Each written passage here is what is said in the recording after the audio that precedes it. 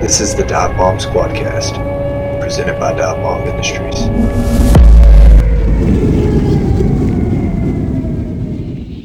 What's up, guys? Hope everybody is doing well since we last visited.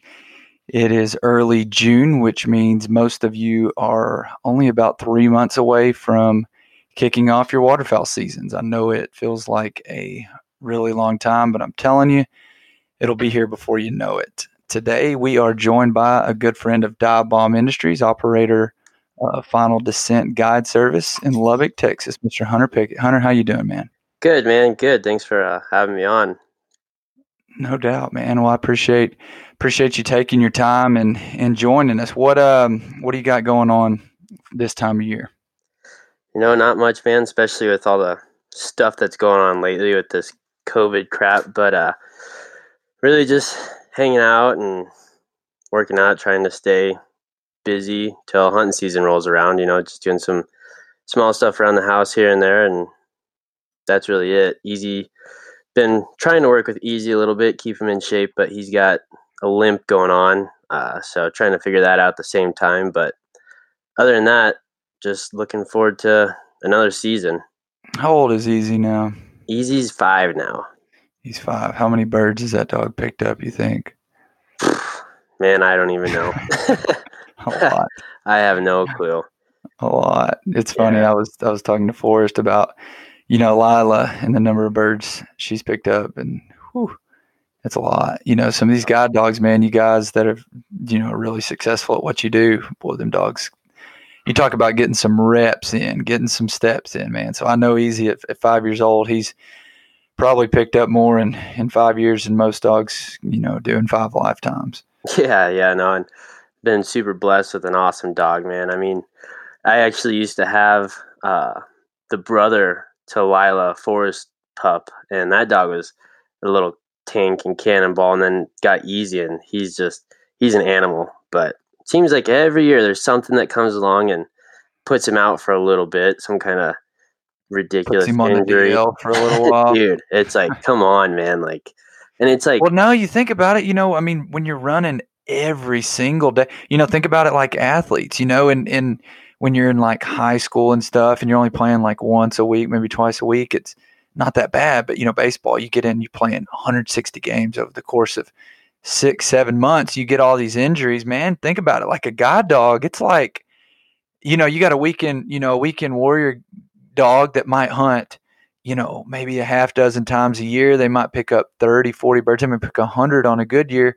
Man, your dog, they're going day in and day out, and they're going hard, and they're picking up a lot of numbers for a lot of clients. So it's almost like a freaking, it's almost like a professional athlete, like going to work. So, you get these little injuries that put them on the DL for a little bit, man.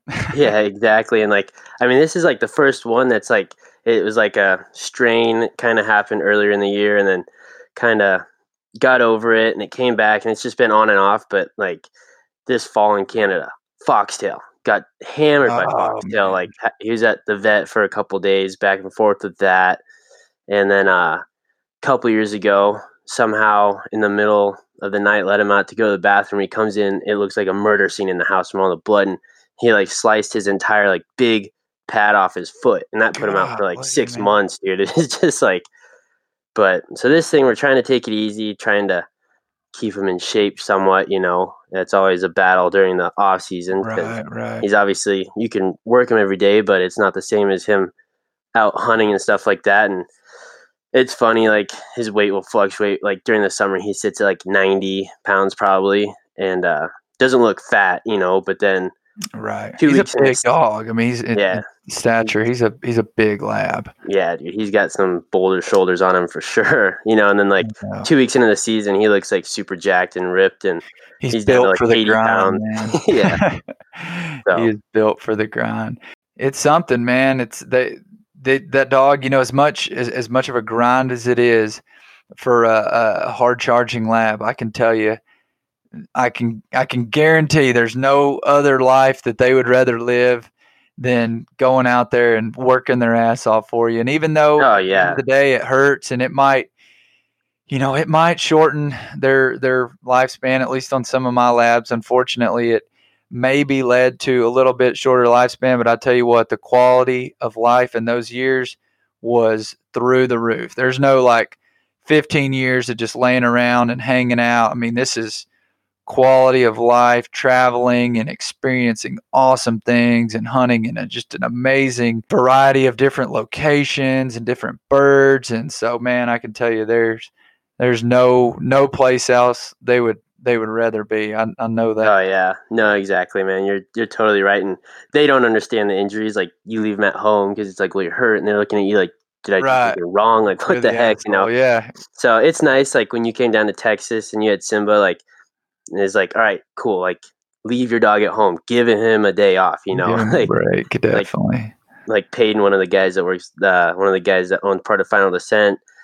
He's got, I guess, a normal job, you know, and can hunt most of the time here and there, but he's got a kick-ass little lab, and it's like, okay, bring her, I'll leave easy, make me let him have a day off. So Definitely. it's nice when that happens. I know you're getting out and about, and I know you're pumping up, you're working out a lot. Are you going to come back to the field looking like Arnold Schwarzenegger this fall, or what? Dude, I don't know about that. I'm shooting for more like a Rocky Balboa look, you know. Okay. All right. I hear you. I hear you, man. Yeah, right. So, before we get going too far, let's talk a little bit about your hunting background. Let's talk about where you grew up and when you got into waterfowl hunting. Yeah, man. So I was born and raised in Longmont, Colorado. I grew up right here around a bunch of some of the best waterfowl hunters you'll ever meet. You know, one of them's Forrest. He kind of, like we talked about earlier, he's one of the guys. Him and Zach were like the two dudes that really taught me pretty much everything I know about hunting. I was very blessed and fortunate where I grew up. My grandparents had the Boulder Creek that ran through their property and a 5-acre pond, and unreal for waterfowl hunting. And you know, my family, all big game hunters. Like my granddad does a little bit of waterfowl.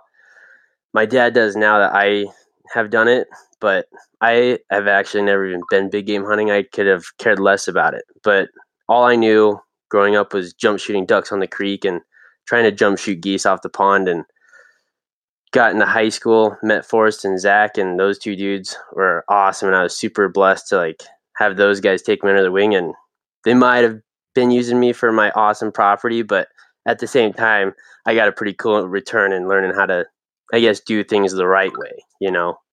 Oh, Forrest would never do that. Yeah. Yeah. No, Forrest, man, he is a gem. I think everybody that knows Forrest or heard anything about him, there's nobody that's got a bad thing to say about Forrest Carpenter. That guy he's a quality of a human being as there is, and we're just absolutely honored to have him a part of what we're doing at Dive Bomb, and we love him. He's absolutely great. So, man, I tell you what, you learn from a good one. So you actually are a guy that kind of started waterfowl hunting a little bit later on into life. You're not one of those guys that was in diapers going chasing ducks and geese. Yeah, you know, I mean, I don't want to get myself in trouble and say I was doing anything sneaking out of the house and playing sick when I was a little kid, but you know, both the parents were working. I might play sick here in a little bit, and Grandpa would just drop me off down at the river. And you know, I'd say I was probably 11 when I shot my first ducks. Gotcha. The granddad that I was talking about that does a little bit of waterfowl hunting, he took me out, and actually the first duck hunt I ever went on, we shot a limit of widgeon, and ever since then, widgeon have been my favorite duck by far. But yeah, no, I wasn't one of those guys that was raised in the duck blind, going out when I was 2 years old, with dad and his buddies or anything like that. You know, dad, awesome big game hunter. He's got one of the best bighorn sheep I've ever seen, trophy and stuff like that. And they always ask, like, hey, you want to start putting in for tags or get over the counter? I was like, no, why would I go up to the mountains for a weekend and miss the opportunity to go shoot some ducks? You know, in my mind, it's always been, why put so much effort and money into shooting one animal when I can go shoot, you know, limits over and over. Definitely. Now, when did you decide you wanted to be a guide? What made you what prompted that? You know, I was working. I used to work on cell towers, and had a buddy, Braden. He had actually just done a year of guiding. He liked it. I had some other buddies guiding, and they kind of liked it. And I had worked on cell towers for probably 3 or 4 years, and it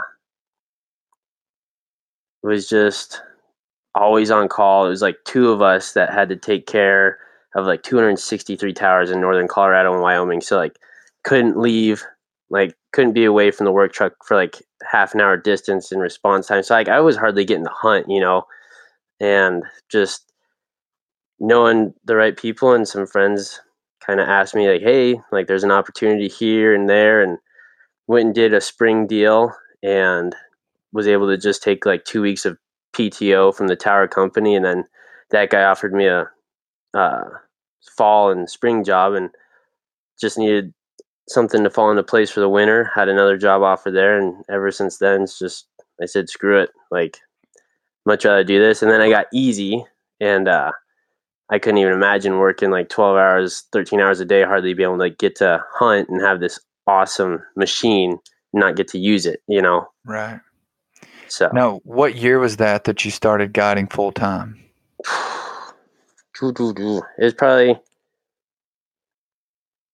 It's been 5 years, Okay. because I'd gotten easy actually. And that's like what, like, yeah, I'm going to do this full time, because he was a puppy. Like I had just gotten him. This would actually be spring 5. So yeah, 5 years ago, Easy was just a puppy, and that's when I decided, going to do this full time. So Right. Now, I get questions like almost daily from guys that are aspiring to become a waterfowl guide, and I think that's great. But I also believe there are some misconceptions and a false sense of reality that's often created by the glamour of social media. Um, what are some of the less glamorous aspects of being a waterfowl guide that many guys just simply do not know about? obviously you're not burning the barn down every day, and you got people paying money, and they have expectations, and most of the clients that I say outfitters deal with are people that do hunt and hunt on their own. So they understand, hey, it's hunting, but at the same time, they're paying money to go on a guided hunt. And if it doesn't work out, the disappointment that you see in their face and reactions sometimes. And I mean, when I first started guiding, like some clients would say something, and like I take it personal, like, man, I am a piece of shit. I don't know what I'm doing, And now after so many, you just kind of, you don't even hear it. And it's just like, oh, it's hunting, like I took you to the best spot that I had. Um, sometimes, I mean, there's been times where I've hunted a field with 10,000 geese, and 100 come back for no reason. The field's Right. still full of food. You put them to bed. The weather is the exact same as it's been the 3 days that they've been in there. And you don't know if somebody jumped your roost, or somebody pass shot your roost, or just for some Right. reason, they're like, hey, let's go this way today. But that, and just, some people are able to guide like in their hometown or home area to where they go back to their house at night, but some people are on the go to where it's Canada. For me, I live in Colorado, and it's Canada and Texas. So actually having a home, I guess, is, Right. it's kind of not a thing. Girlfriend, not a thing. Uh, so just depends on that. But really, it's not all just burning limits every day. And Right. It's not and all really, huge piles, huge rainouts all the time. exactly, and really hardly anymore. I don't even pull the trigger. A lot of outfits don't even let their guides carry guns in the field, which thankfully we're not like that. Now we don't, obviously, you don't shoot more than your birds, but I don't want to fill the freezer full of goose meat, because personally, I can't only make so much jerky. Now, Texas, down in Crane country, I'll shoot my cranes because we grill them up all the time. That's awesome. I carry my gun goose hunting in case I see something cool, a collar or a cross. Right. But I think so many people are like, oh, I want to get into guiding because that just means I get to hunt and shoot every Right. single day. Exactly. And if you're doing that, you're just going to run into problems. One, possession limit. Everybody knows if you're literally shooting your birds every day, you're not eating them that fast. And that's like why we don't shoot hardly ever. And the cranes, we do eat them that fast. We have parties at the barn and grill them up for clients right there as we clean them and stuff like that. So it's awesome. But yeah, it's not just laying there and pulling the trigger as fast as you can every day and being this rock star to people. And some days you are the rock star and sometimes you're a dud. And these people look at you like, I'm paying you for what? And that's the hardest part for me, is not disappointing people, but just not showing them what it can be. Right. Yeah. I mean, you get to see it all the time and how special it is. And I can understand that. You get a guy and his son or a group of guys that's never experienced the madness of West Texas, and it never unfolds the way that it's more than capable of unfolding. That's kind of disappointing, because anybody that's just a good person that genuinely cares about other people, you want them to get their money's worth, but you want them to get to experience something really, really special. So obviously you can't control that. There's so many uncontrollables on waterfowl hunting, but like you said, if you're going out and you're putting everybody on an A field and giving it your best effort with your best attitude, the things that you can control, then ultimately at the end of the day, that's all you can do, So, yeah, exactly. And another thing is, if you're going to be a full-time guide, you just got to go into it knowing that you're always going to be upside down on your pickup, like, shoot, I bought a new diesel this last year, new to me, and put on 80,000 miles. And it's just like, gosh, dog, man, like, that's crazy. I think you hit the nail on the head when you said a lot of guys, I can tell that they message me, they think it's just hunting. You get paid to hunt. And I'm just like, man, it's just not like that, man. You do, to an extent, you get paid to hunt, but there's so much that goes into it. I mean, the amount of time prepping, scouting, cleaning birds, among a million other things, you guys get very, very little sleep. I mean, you basically run on fumes and energy drinks. Yeah, exactly. And I mean, it's a lot of work. It really is, and a lot of people a lot of people outside of the hunting world, and there you go. There's another thing. If you're going to be a waterfowl guide, you're going to have people in your life that are like, oh, you should get a real job, or you should grow up. It's like, well, actually, I'm very fortunate where I'm at with the guys I work with. They take unreal care of me. I make more than I did climbing cell towers.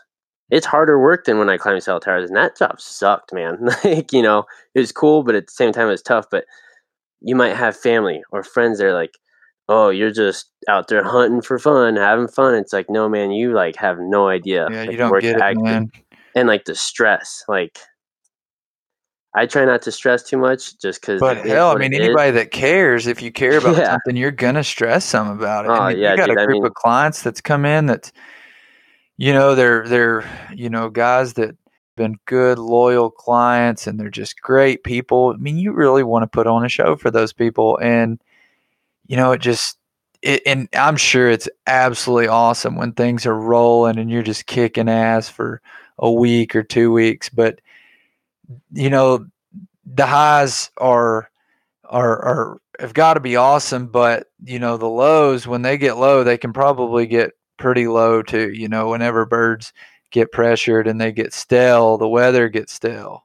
Oh, dude, yeah. I mean, this year in Texas, the last 2 weeks that we had clients for crane hunting was picked up pretty good, and very fortunate that we crushed cranes the last couple weeks of season. But the goose hunting there at the end of the season, usually it's easy as ever.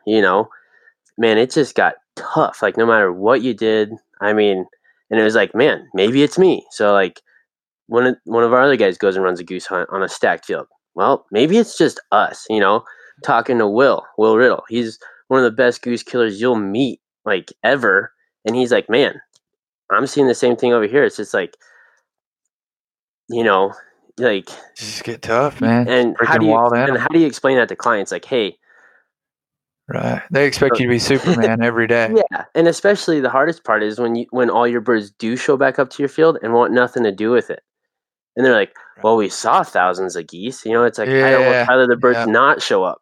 You know, because then you'd be like, "Well, maybe somebody jumped the roost." I don't know, Right.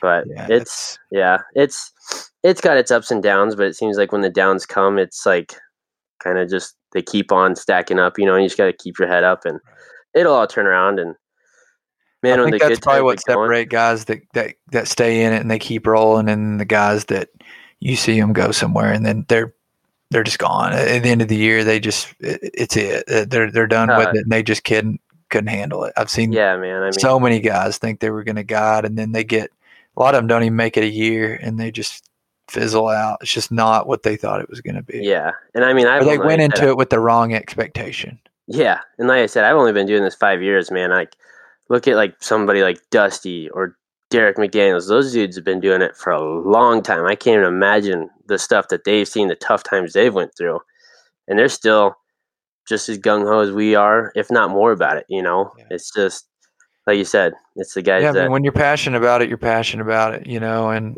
those guys are really good at what they do. There's a reason they've been doing it a long time. It's because they know birds and they know how to kill birds. You put them anywhere, they're going to kill birds. So, yeah, and that's there's I was some very people they got fortunate. it. They know how to read birds, and Yeah. sounds like you've gotten to learn from some really good ones. Oh man, getting to work with Dusty was like the best thing that could have happened to me, especially for learning how to kill little geese and cranes, man. I mean, that dude, an animal. But Dusty's cool, man. I known Dusty for a few years now. Probably I don't know 5 or so years now, and he's a killer, man. There is no doubt about that.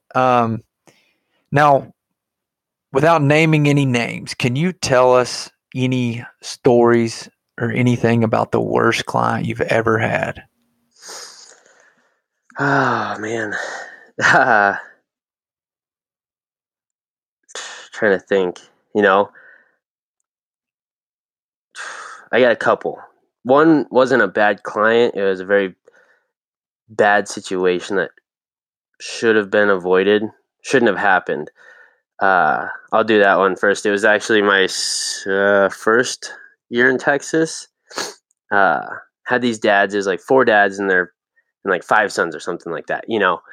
And we're all laying in the decoys, just smoking lessers left and right. And had a couple big rainouts, and I was like, "All right, guys, like everybody empty. I'm gonna send the dog barrels up. Keep your barrels up and on safety, and keep your barrels up until the dog and me are both back in like the line of like the shooting line, and then you guys can put your barrels down." And I've got a couple handfuls of geese. Easy's running at me. The Easy's running somewhere. He's got a goose, and he's running like at me. We're probably 20 yards apart, and this cripple pops up right in between us. And Easy sees it, and he's already running at it, so he starts going faster at it. And dude, I don't know how Easy's alive. Like all of a sudden, boom! This bird goes rolling. I mean, like maybe 10 yards in front of me. Easy squeals like I never heard, and he's about a half a mile away in about 2 seconds.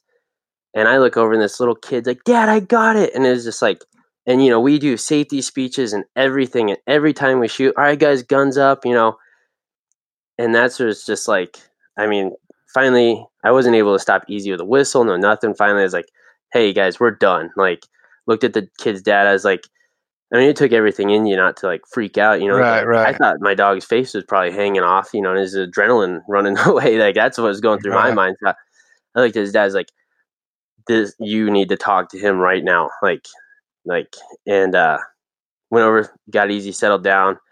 No blood, no nothing like that. But it was just like, holy cow! And it was a great learning point, but at the same time, it was just like that should have never even That's happened. scary. Yeah. But now, bad client. I don't know necessarily. I've had some bad ones, but this is the most annoying, dude. So this is spring 3 years ago in Canada. Um, one of my local buddies up there, Wyatt, and I were we had these clients, and dude, I kid you not, like we've all met band hungry people. These dudes wanted a band so bad, like I think I'd given Easy the day off or something like that because he wasn't there, and it was Wyatt and I picking up birds and giving everybody their birds. And these guys were so convinced that we were like slipping bands from them. Like every bird that you picked up, let me see that bird's legs. Let me see that bird's legs. And it's Oh just my like, God. dude, like you guys want to pick up all these birds, like, like I mean, literally every bird. And we shot like 120 that day, I think. Oh my God, that And would be so annoying. dude, and every bird that I didn't call a shot on, oh, you should have called a shot. That one was probably banded. I mean, like, and they're like dead serious about it. It was just like, guys, shut up. Like, that was probably the one hunt that, like, when we talk about annoying clients or bad clients, that just was like, I mean, literally, show me those legs. I paid money for this hunt. Show me those birds' legs. It's like, dude, Oh here you my go. Like, have them. Like, gosh. every single bird, dude. So, like, they're day 2 or day 3 or something like that. We found some little fake bands, and dude, we got them so good. They were so stoked, celebrating, and they like looked at it and they're like, Ducks Unlimited. They ban birds? Like, no, it's fake. I got you. Oh man, that's But funny. yeah, I don't know.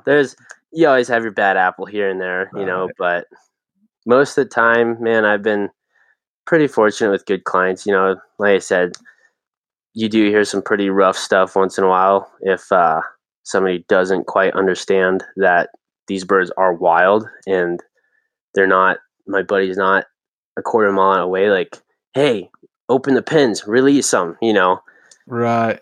But I'm sure that, oh man, why didn't he call the shot, or what's he waiting for? I'm sure that gets kind of old oh, dude, when people just don't know what it means to work birds and to finish birds. Like they yeah, just man, want to and just especially, guns blazing. It's like, man, look, there's an art to this thing. If we do this right, we can really maximize our opportunity. But then you got somebody that you got 5,000 coming, and the pair that come in and they're, well, I don't know why we dude, didn't show the what the hell. or the dudes that just sit up and shoot because they think they should shoot, and it's like, oh, guys, that's your first warning. And it's usually one guy in the group, and it's like, you don't get 3 strikes, you get 2 strikes, and then you're to the truck. Like, you're not going to ruin everybody's hunt because you can't stay still. And I mean, we'll get new birds here and there, but not a lot. So we're hunting the same geese over and over again. Where it's like, if somebody's out there just ripping away at whatever, however high, like, you'll educate those birds so fast to where it's like, there's a lot of times it's like, yeah, maybe I should have called that, and clients are like, what the heck? And it's like, well, sorry guys, next time. Right. And because I want to shoot the ones that are actually gonna give it up and do it in the hole, even if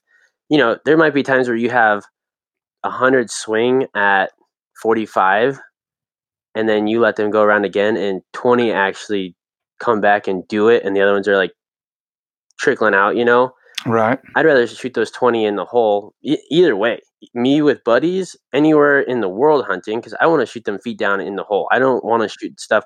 There's times wind, sun, all that comes into play on shooting them on the swing or shooting them backwards or this or sideways or this or that. Right. But at the end of the day, I want them fully committed. I don't like shooting stuff as it's swinging over top of me or this or that. Especially when you got guys that aren't day in and day out throwing a shotgun around. It's like, and I think that's where a lot of younger guides forget that, hey, you're calling shots for, you might have 60-year-olds next to you. They ain't going to pop up as fast as you. So Sure. instead of calling it at 10 yards, you might need to call it at 25, 30 yards, because by the time those dudes actually get up, those birds are going to be at 20 yards, to where if you call it at 10, they're going to be behind you. And then all of a sudden you got guns swinging around backwards and forwards. And it's crazy. Knowing your crowd.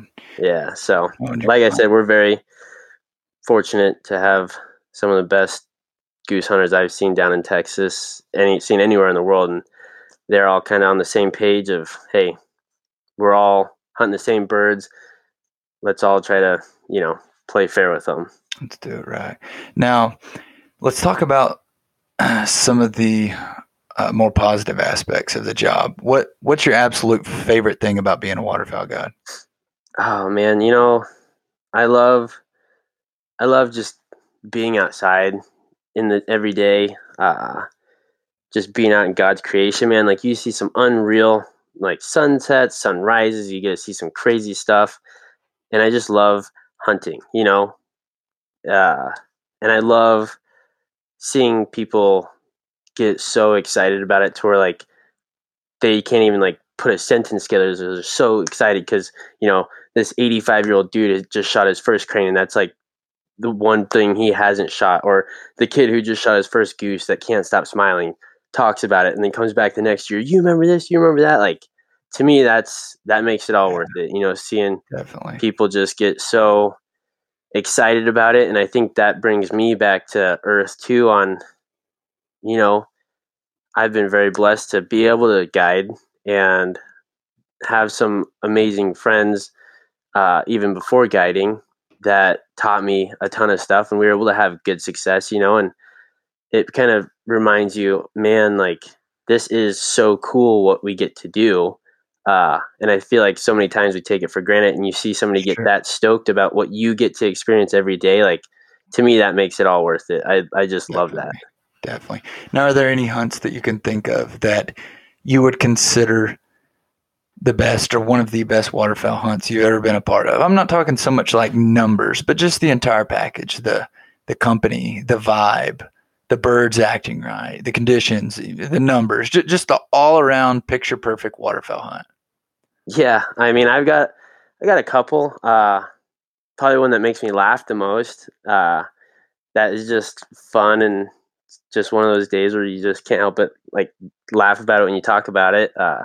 That creek that I grew up on, like I was telling you about, Forrest and I went out one day, and it was so foggy. I mean, you couldn't see anything at all. And that creek's maybe shin deep where we were at, probably even ankle deep. And I mean, these ducks were just appearing out of the fog from both directions, no wind, no nothing. And so Forrest and I just stood back to back in the middle of the creek, and it's like, oh, I got one right here, quack, you know, and shot our limit that way. That'll forever be one of my favorites. And you know, anytime I get a hunt with both my brothers and my dad, that's super special to me. Peyton, so it was actually my parents and both. So my youngest brother, well, you met both my brothers this year. Mm-hmm. Trevor, he was scouting for us, and Gunner, he's playing college baseball, and he was able to come down on his Christmas break. And my parents came down to Texas, and we actually had Christmas down there, which is pretty cool. And Peyton, his dad and mom always come down, and my dad, my two brothers, and me, and Peyton and his dad went out for a Christmas morning crane hunt. And man, I can't remember exactly what it was. We could shoot 18 cranes. So yeah, the first group of the morning was like a 6-pack, killed all 6. And then like as we're picking up cranes, it's like, here comes, you know, 15, 20 across the field, jumped in the blinds, shot, we killed 12 on the dot. It was like a 5-minute hunt, and it was like, man, everybody shot good. You know, it's just awesome. Like getting to hunt with family is always like my favorite. So I mean, and it seems like the ones that you remember the most, that are the most funs, aren't the ones that you go out and shoot 100 birds on, because you know that's just, I don't know. To me, those aren't my favorite. No, I agree. I'm looking around at these pictures in my office of all these awesome hunts and waterfowl memories at 23 limits and 16 limits in the woods. Just crazy hunts. But honestly, I think the most memorable one is one over here by my desk from Saskatchewan about 5 years ago. Just hunting with my dad and 4 of my best friends. And we picked out green our last day of the trip, and it was picture perfect. I mean, huge groups, man. Wave after waves of mallards just fighting to get into this peat field. So really memorable hunts don't necessarily mean the biggest piles. Yeah, exactly. I think that's where so many people get lost on it these days, because it seems like so much of it is like, well, we shot this many. Let's get online and see how many these guys shot. It's a huge and like, dick measuring contest. Dude, like, you would like, oh, what's up, Easy? Easy just found his way in. But, you know, even clients, man, like, yeah, they get excited when you get a big bunch of cranes in there or something like that. But even some of my most memorable client hunts were just days where it was just onesie twosies, cranes. You know, they didn't come to, like, we were the main feed, and they went and sat in cotton all morning and trickled over to us. And it was like, all right, guys, we're going to go down the line and take turns. and they're sitting there like, oh, you missed, blah blah blah, Yeah. and they'll like, I've had so many days like that, and clients like, man, that was so much fun. That was way more fun than yesterday, because yesterday we just shot and we're done in 10 minutes, and Burned them down real it's quick. like we Yeah. weren't even like there, it just kind of happened and it was over before you knew what happened. So those are my favorite kind of hunts, personally. Definitely. Now, let's talk about the dive bomb trip to Final Descent last fall. We ran a pretty strong spread. It was like 120 dozen. Worked them over pretty good. Would you say that spread was larger than normal? Was that about average for you guys? That was bigger than normal, I'd say, for sure. I mean, I think we had 11 or 12 guys to hide. Mm-hmm. So I mean, we don't usually run small when we do that. I mean, I think I try not to ever go crazy big. Maybe on special days where you kind of feel like you have to, but I'd say it's bigger than normal for sure, but not like too big towards like, whoa, I've never seen this before, Sure. But at the same time, you can afford to go that big when everybody there knows what they're doing. Right. It's different when you get to a field with a trailer full of decoys and 10 guys who's never even seen a goose decoy before, a silhouette, let alone at that, and I'm like, yeah, so that was fun, that's for sure. That was one of the sickest spreads I've had a good time seen. I know you guys, you're constantly adapting with the birds and what they're doing, how they're acting. Do you have like what you would call your kind of go to your safe spread in your arsenal for those, for those good wind days, or those maybe even a bad wind day? Is there a certain spread that you like, that you just feel safe with, and then you kind of adjust from there?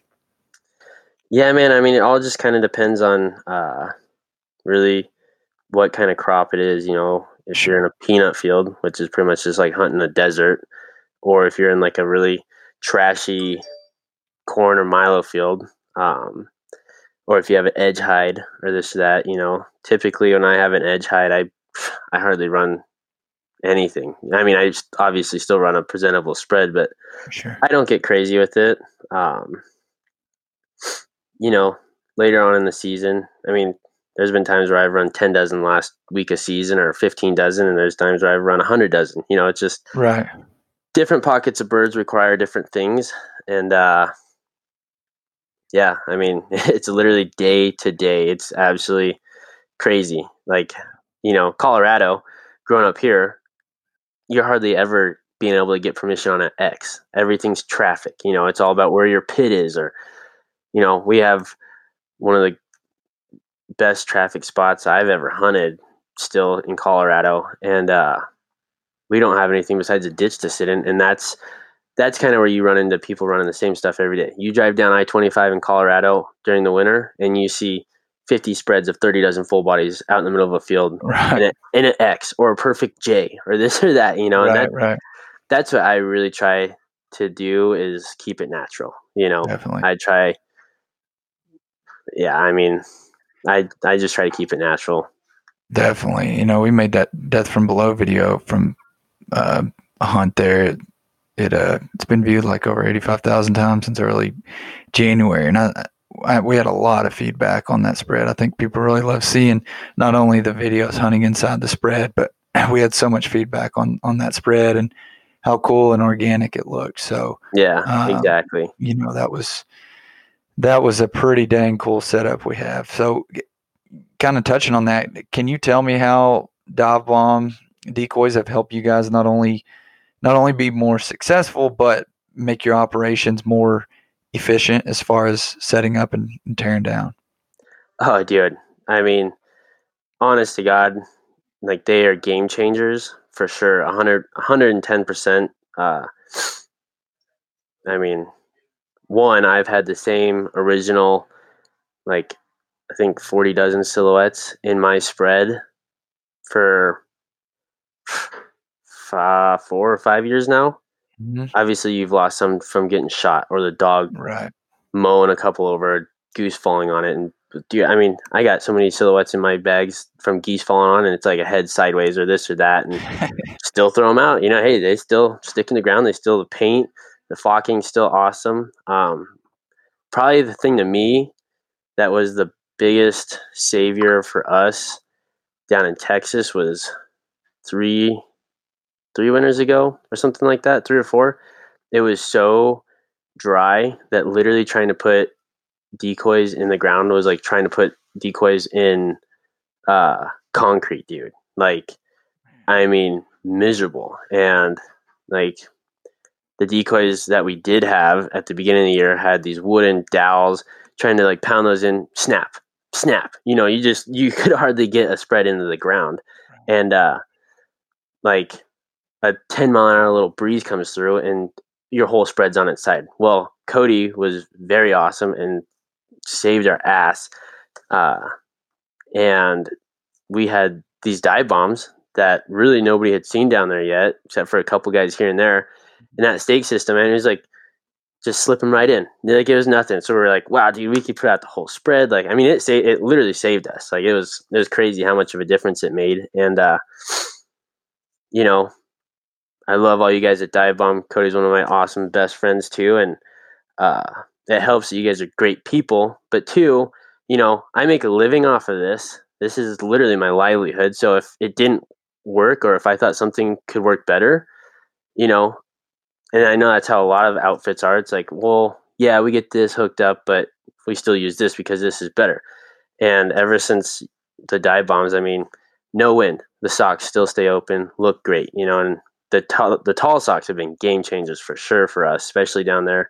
You get in those peanut fields, and like, I remember the first peanut field I hunted, I didn't have any socks or anything like that. And I was like, I'm supposed to hide in the spread in this, So those have been a game changer for sure for everybody, I think, everywhere. And I was thinking about, I think the day we were down there, we just for fun on the Instagram story, I started a little timer and we had those 120 dozen. And I think whenever I ended up hitting the stop thing on the timer, it was like 17 minutes. Yeah, or something. I was going to say 17 minutes. And that was just, what was at the end of December, and I think about it a lot from a guide's perspective and the little bit of sleep you get, so let's say you can be 1 hour more efficient every day for what, 5 months. So that's what, 150 hours of extra sleep, and that's 24 hours in a day. So that's like what, like over 6 days of sleep gain from a more efficient setup process. Not to mention the possibility of maybe being able to slip in a quick afternoon power nap before you got to, hit the road scouting. Yeah, dude, exactly. And that's what makes it so nice. I mean, literally, like you hit the nail on the head there. I'm not going out and putting out 100 dozen full bodies every morning. That's for sure. Like if you're running 2 to 3 guides on a hunt, maybe, but when it's you and a bunch of clients that have never done it or done it once a year, man, I tell you, like, you can't beat it. And so many people are like, oh, they shine and this and that. We'll do silhouettes shine.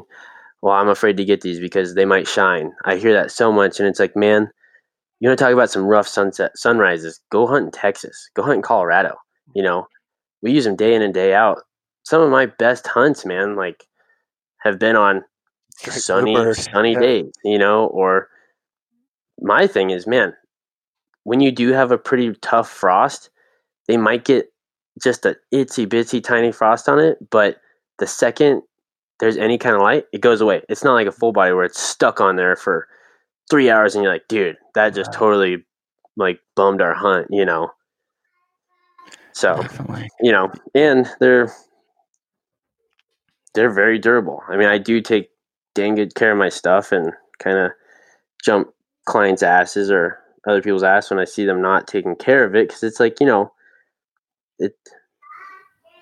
it good and it'll last. To be successful every day. Yeah. They're not the last group that's coming through, so you need them to be looking good and looking right. Last, and that's what I have to say is too. I mean, I've had a couple different companies, and like I said, I've had these for my original 40, 50 dozen for 5 years now, I think, and you could not go into my bags and pick them out. Like you can't. The flocking is the same darkness. The paint still looks great. You know, I can't tell you how many decoys we have that have 20 holes in them from getting shot, and they still hold up great. You know, I don't I don't think there's many things that are a lot more fun than shooting waterfowl, especially little geese from inside the spread. Is there any advice you can give to some guys that maybe want to know a little bit more about how to effectively hunt waterfowl from inside the spread, specifically little Canada geese?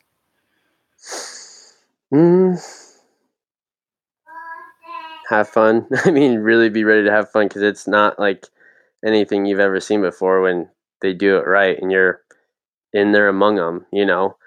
But I don't know. I'd say, honest to God, like really, I'd invest in some tall socks. Those are awesome. They're a game changer. And tell your buddies, tell your clients, whatever. Just because you do have tall socks to hide under doesn't mean you still put your orange ball cap on and your pie face sticking out, you know. I can't tell you how many times I look over and some dude's like sticking his face out, and like you just reach over there and turn a sock and like put it in his face. You're like, cover your face, dude. Like, you know, just because you do have tall socks and you're in the spread doesn't make you disappear. Like, I mean, you do disappear, but it doesn't make you invisible. You can still have user error and mess up. But like I said, I mean, I think so many people they overlook the like the things you said, like your face, the unnecessary clutter in the field, the guy with the gun case and the huge blind bag and the shell boxes and the shiny thermos, the honey bun wrapper, the Red Bull can laying right next to him. It's like, dude, that shit doesn't fly. Like, everything that is with you needs to be covered up. If you can't cover it up, leave it in the truck or the trailer. Dude, I swear I use an extra 5 to 10 dozen socks on my hunts, more than I would normally, just hiding clients or even people's bags, dude. Like, even like buddies that will show up sometimes, they have these monstrous blind bags and this and that, and it's like, well, that needs a bunch of socks to hide. Dude, that. You have so much stuff. Like, is all this really necessary? Like, we're not like spending the night out here in this field. Yeah, so I don't know. Like I said, for people wanting to start hiding in the decoys, really the biggest advice is just get you a couple dozen tall socks. You don't need a million of them, but obviously if you move around a lot and you can't sit still and you love to pie face and you got a bunch of crap, then buy some more than you normally would. But definitely invest in those if you're gonna hide in the spread, for sure. I think a key and something that you guys do really, really well with them is tapering your spread naturally, like a good natural rise. Like so many times I'll see guys, they just create this rectangular block with their S5s and it just don't look right. Like, the last thing you want is a box of 36-inch decoys that drastically drop off to 26-inch decoys. And I think what you guys do, the way you taper your spread, and people can see it in that video. I mean, we put that drone like right over our heads. I mean, we got it all up in that spread, and you can see that natural like rise, and it just looks so realistic from the air. It doesn't look like that. You look at it from above, like those spreads you're seeing in Colorado. It's like there should be 2 giant arrows with a neon sign saying "Die here." You know, it's like from above, it just looks so sketch. You know, so it's like, man, just as natural as you can, nice taper, natural rise, and like minimize the amount of stuff you've got in the field with you. I mean, just you don't.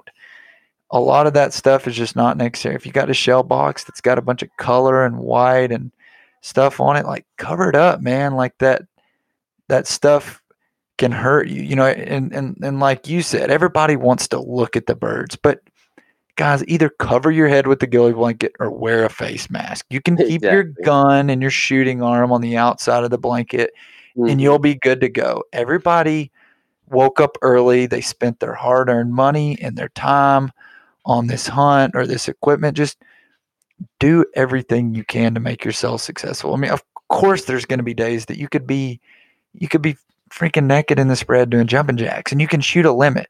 But those Yeah. make or break days when the birds have been Mhm. pressured and the weather's gotten stale, these are some of those controllable factors that we've been talking about that can be the difference in a good hunt or a bad hunt. Exactly. And that's what I try to eliminate every day in the field is user error. You know, if I did everything I could, my clients were covered up as best as they could, and it just doesn't happen, there's just days it ain't going to happen. That's right. Now, if I get to the end of a hunt and I'm like, man, there was something on that left side they just really didn't like. And while we're picking up, somebody's like, oh, hey, there's a decoy bag over here. It's like, that's my fault. I Right. didn't go through my Sure. spread before light and just make sure everything was good to go. That's when you're like, or stick to your stomach. You're like, oh, that's that user error that you're like, oh, yeah, they usually don't care about those.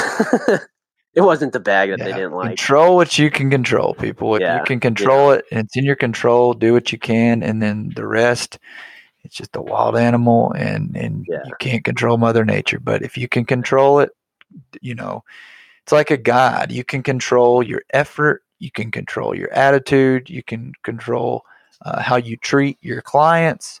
You know, you can't control shooting limits. You can't control birds, you know, dancing around their gun barrels all morning.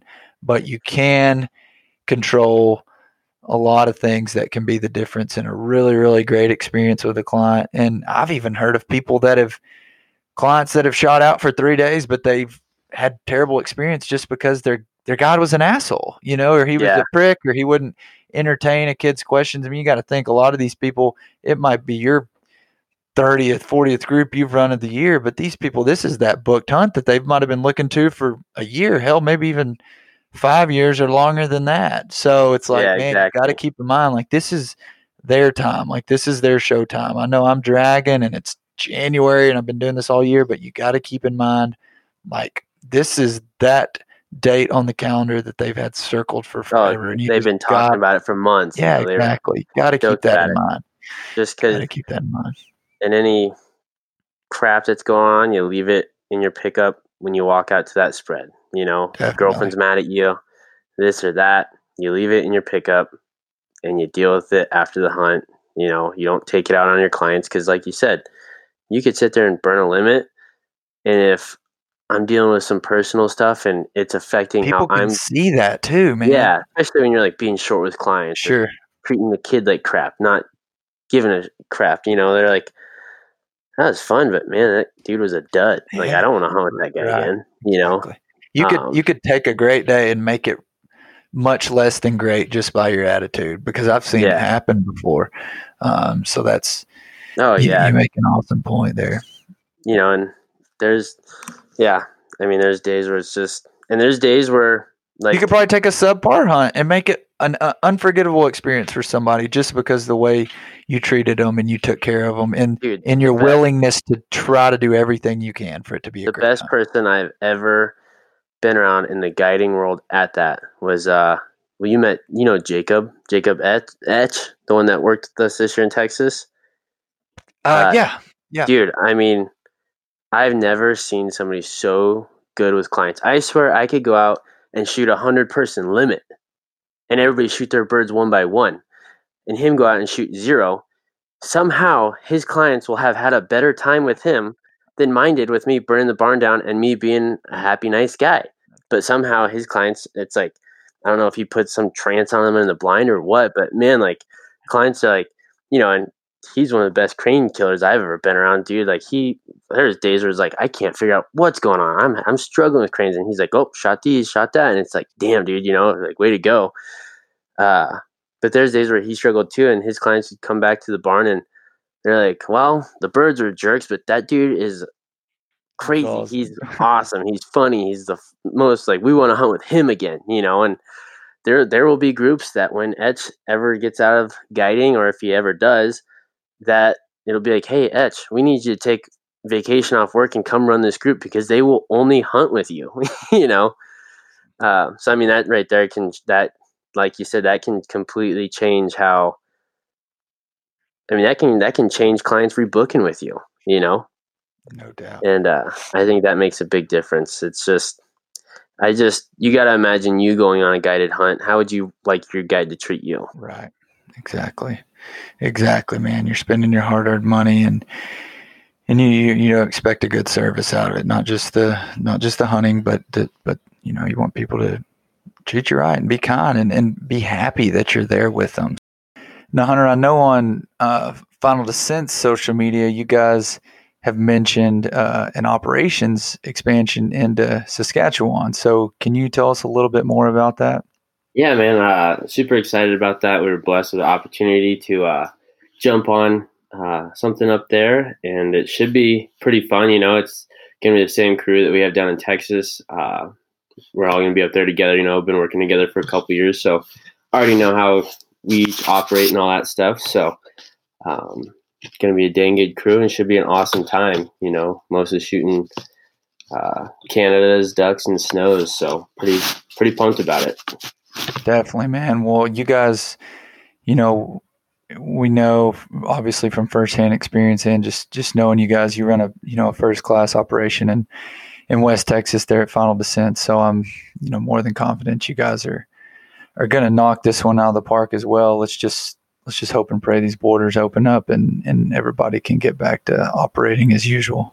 Yeah, man, no kidding. Appreciate the words. That's awesome. But yeah, really feel for all the guys that had a big spring booked up there that weren't able to get up there and do that. So no, I hate that for the spring snow guys, and then a lot of our guys, they do a lot of spring turkey hunts as well, that they lost a lot of bookings on that. Yeah, so our thoughts are with all those guys, and we just pray that everybody can pick one another up, and those books fill up, and we all have a nice prosperous fall. So yeah.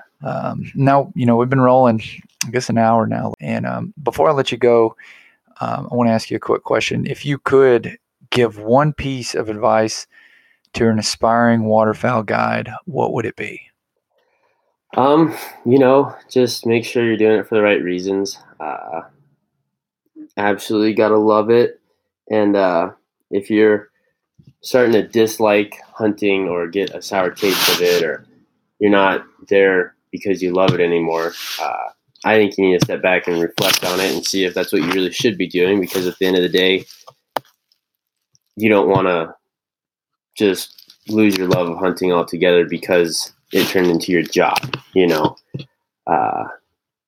know a lot of guys that I've met through this, or that questioned me when I first were getting into it. Are you sure this is what you want to do? Why would you turn your favorite hobby into your job? And it's like, well, who wouldn't want to get paid for what they love to do? And I met guys that don't even hunt waterfowl anymore because they got so burned out on guiding that it just ruined their love for it altogether.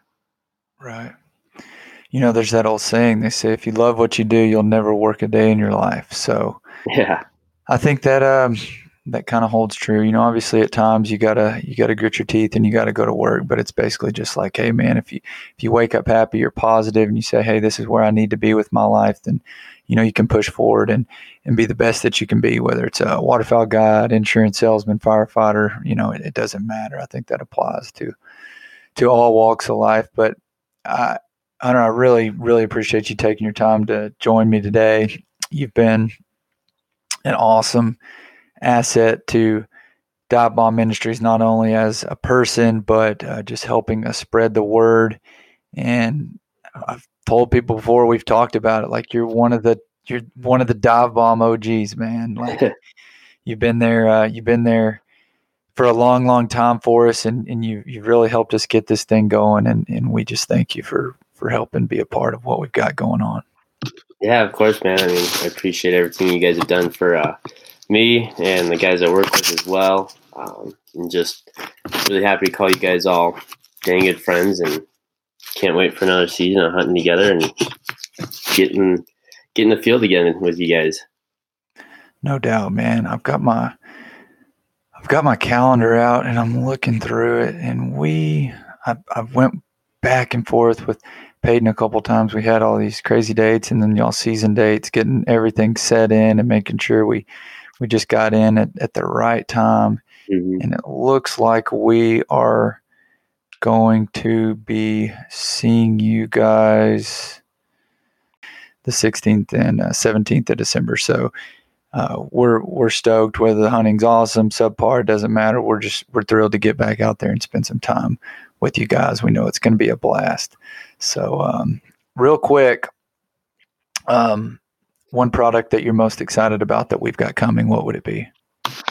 Oh, man, I can't wait to use those new floaters, man. I think those are pretty kick-ass looking, and can be, obviously we shoot some ducks down in Texas, and a little bit of time I get to come back home and hunt that creek that I grew up hunting as a kid, and up in Canada too, hunting staging ponds and stuff like that. Can't wait to use those. And also the blind, that's going to be a game changer. I think that's going to be awesome. We've been through the ringers with different blinds, as I'm sure many of their outfits are, and you come across one that you like and it works pretty good, but day in and day out, the abuse, I think a lot of these things aren't designed for those kind of deals. It's more like the, hey, let's hunt once a week type deal and like nice conditions. So based off of how you guys have built your products to withstand the everyday deal, I'm excited to see how this blind turns out. And of course the crane socks, that's going to be awesome too. Definitely, man. Well, we try to, in our visits, that's part of the goal, is not only is the visit and hang out and hunt and get some content and just build that relationship, is also just finding out, where the needs are, where things may be lacking, and where we can possibly help. So I think the G-Frame is gonna check all the boxes of everything that we've heard that needs to be improved upon. So yeah, Hunter, man, I thank you again, and we'll be talking to you soon, man. Heck yeah, brother. Sounds good. Appreciate you. All right, man. Thanks. If anybody wants to find Hunter on social media, they can find him at HPickett17, and you can find Final Descent Guide Service, Instagram, Facebook under Final Descent Guide Service. So anyway, we thank you guys a ton for tuning in. I know we all can't wait until season opens, but until then, some sunshine. Go catch some fish, go to the lake, and it'll be here before you know it. As always, make sure you're following along on all of our social media platforms.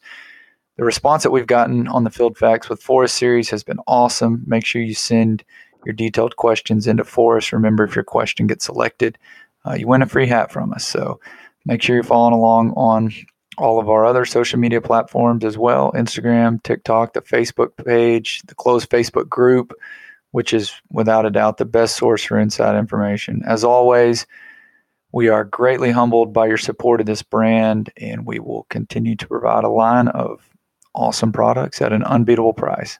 Have a great week. Y'all be good. Thank you for listening to the Dive Bomb Squadcast.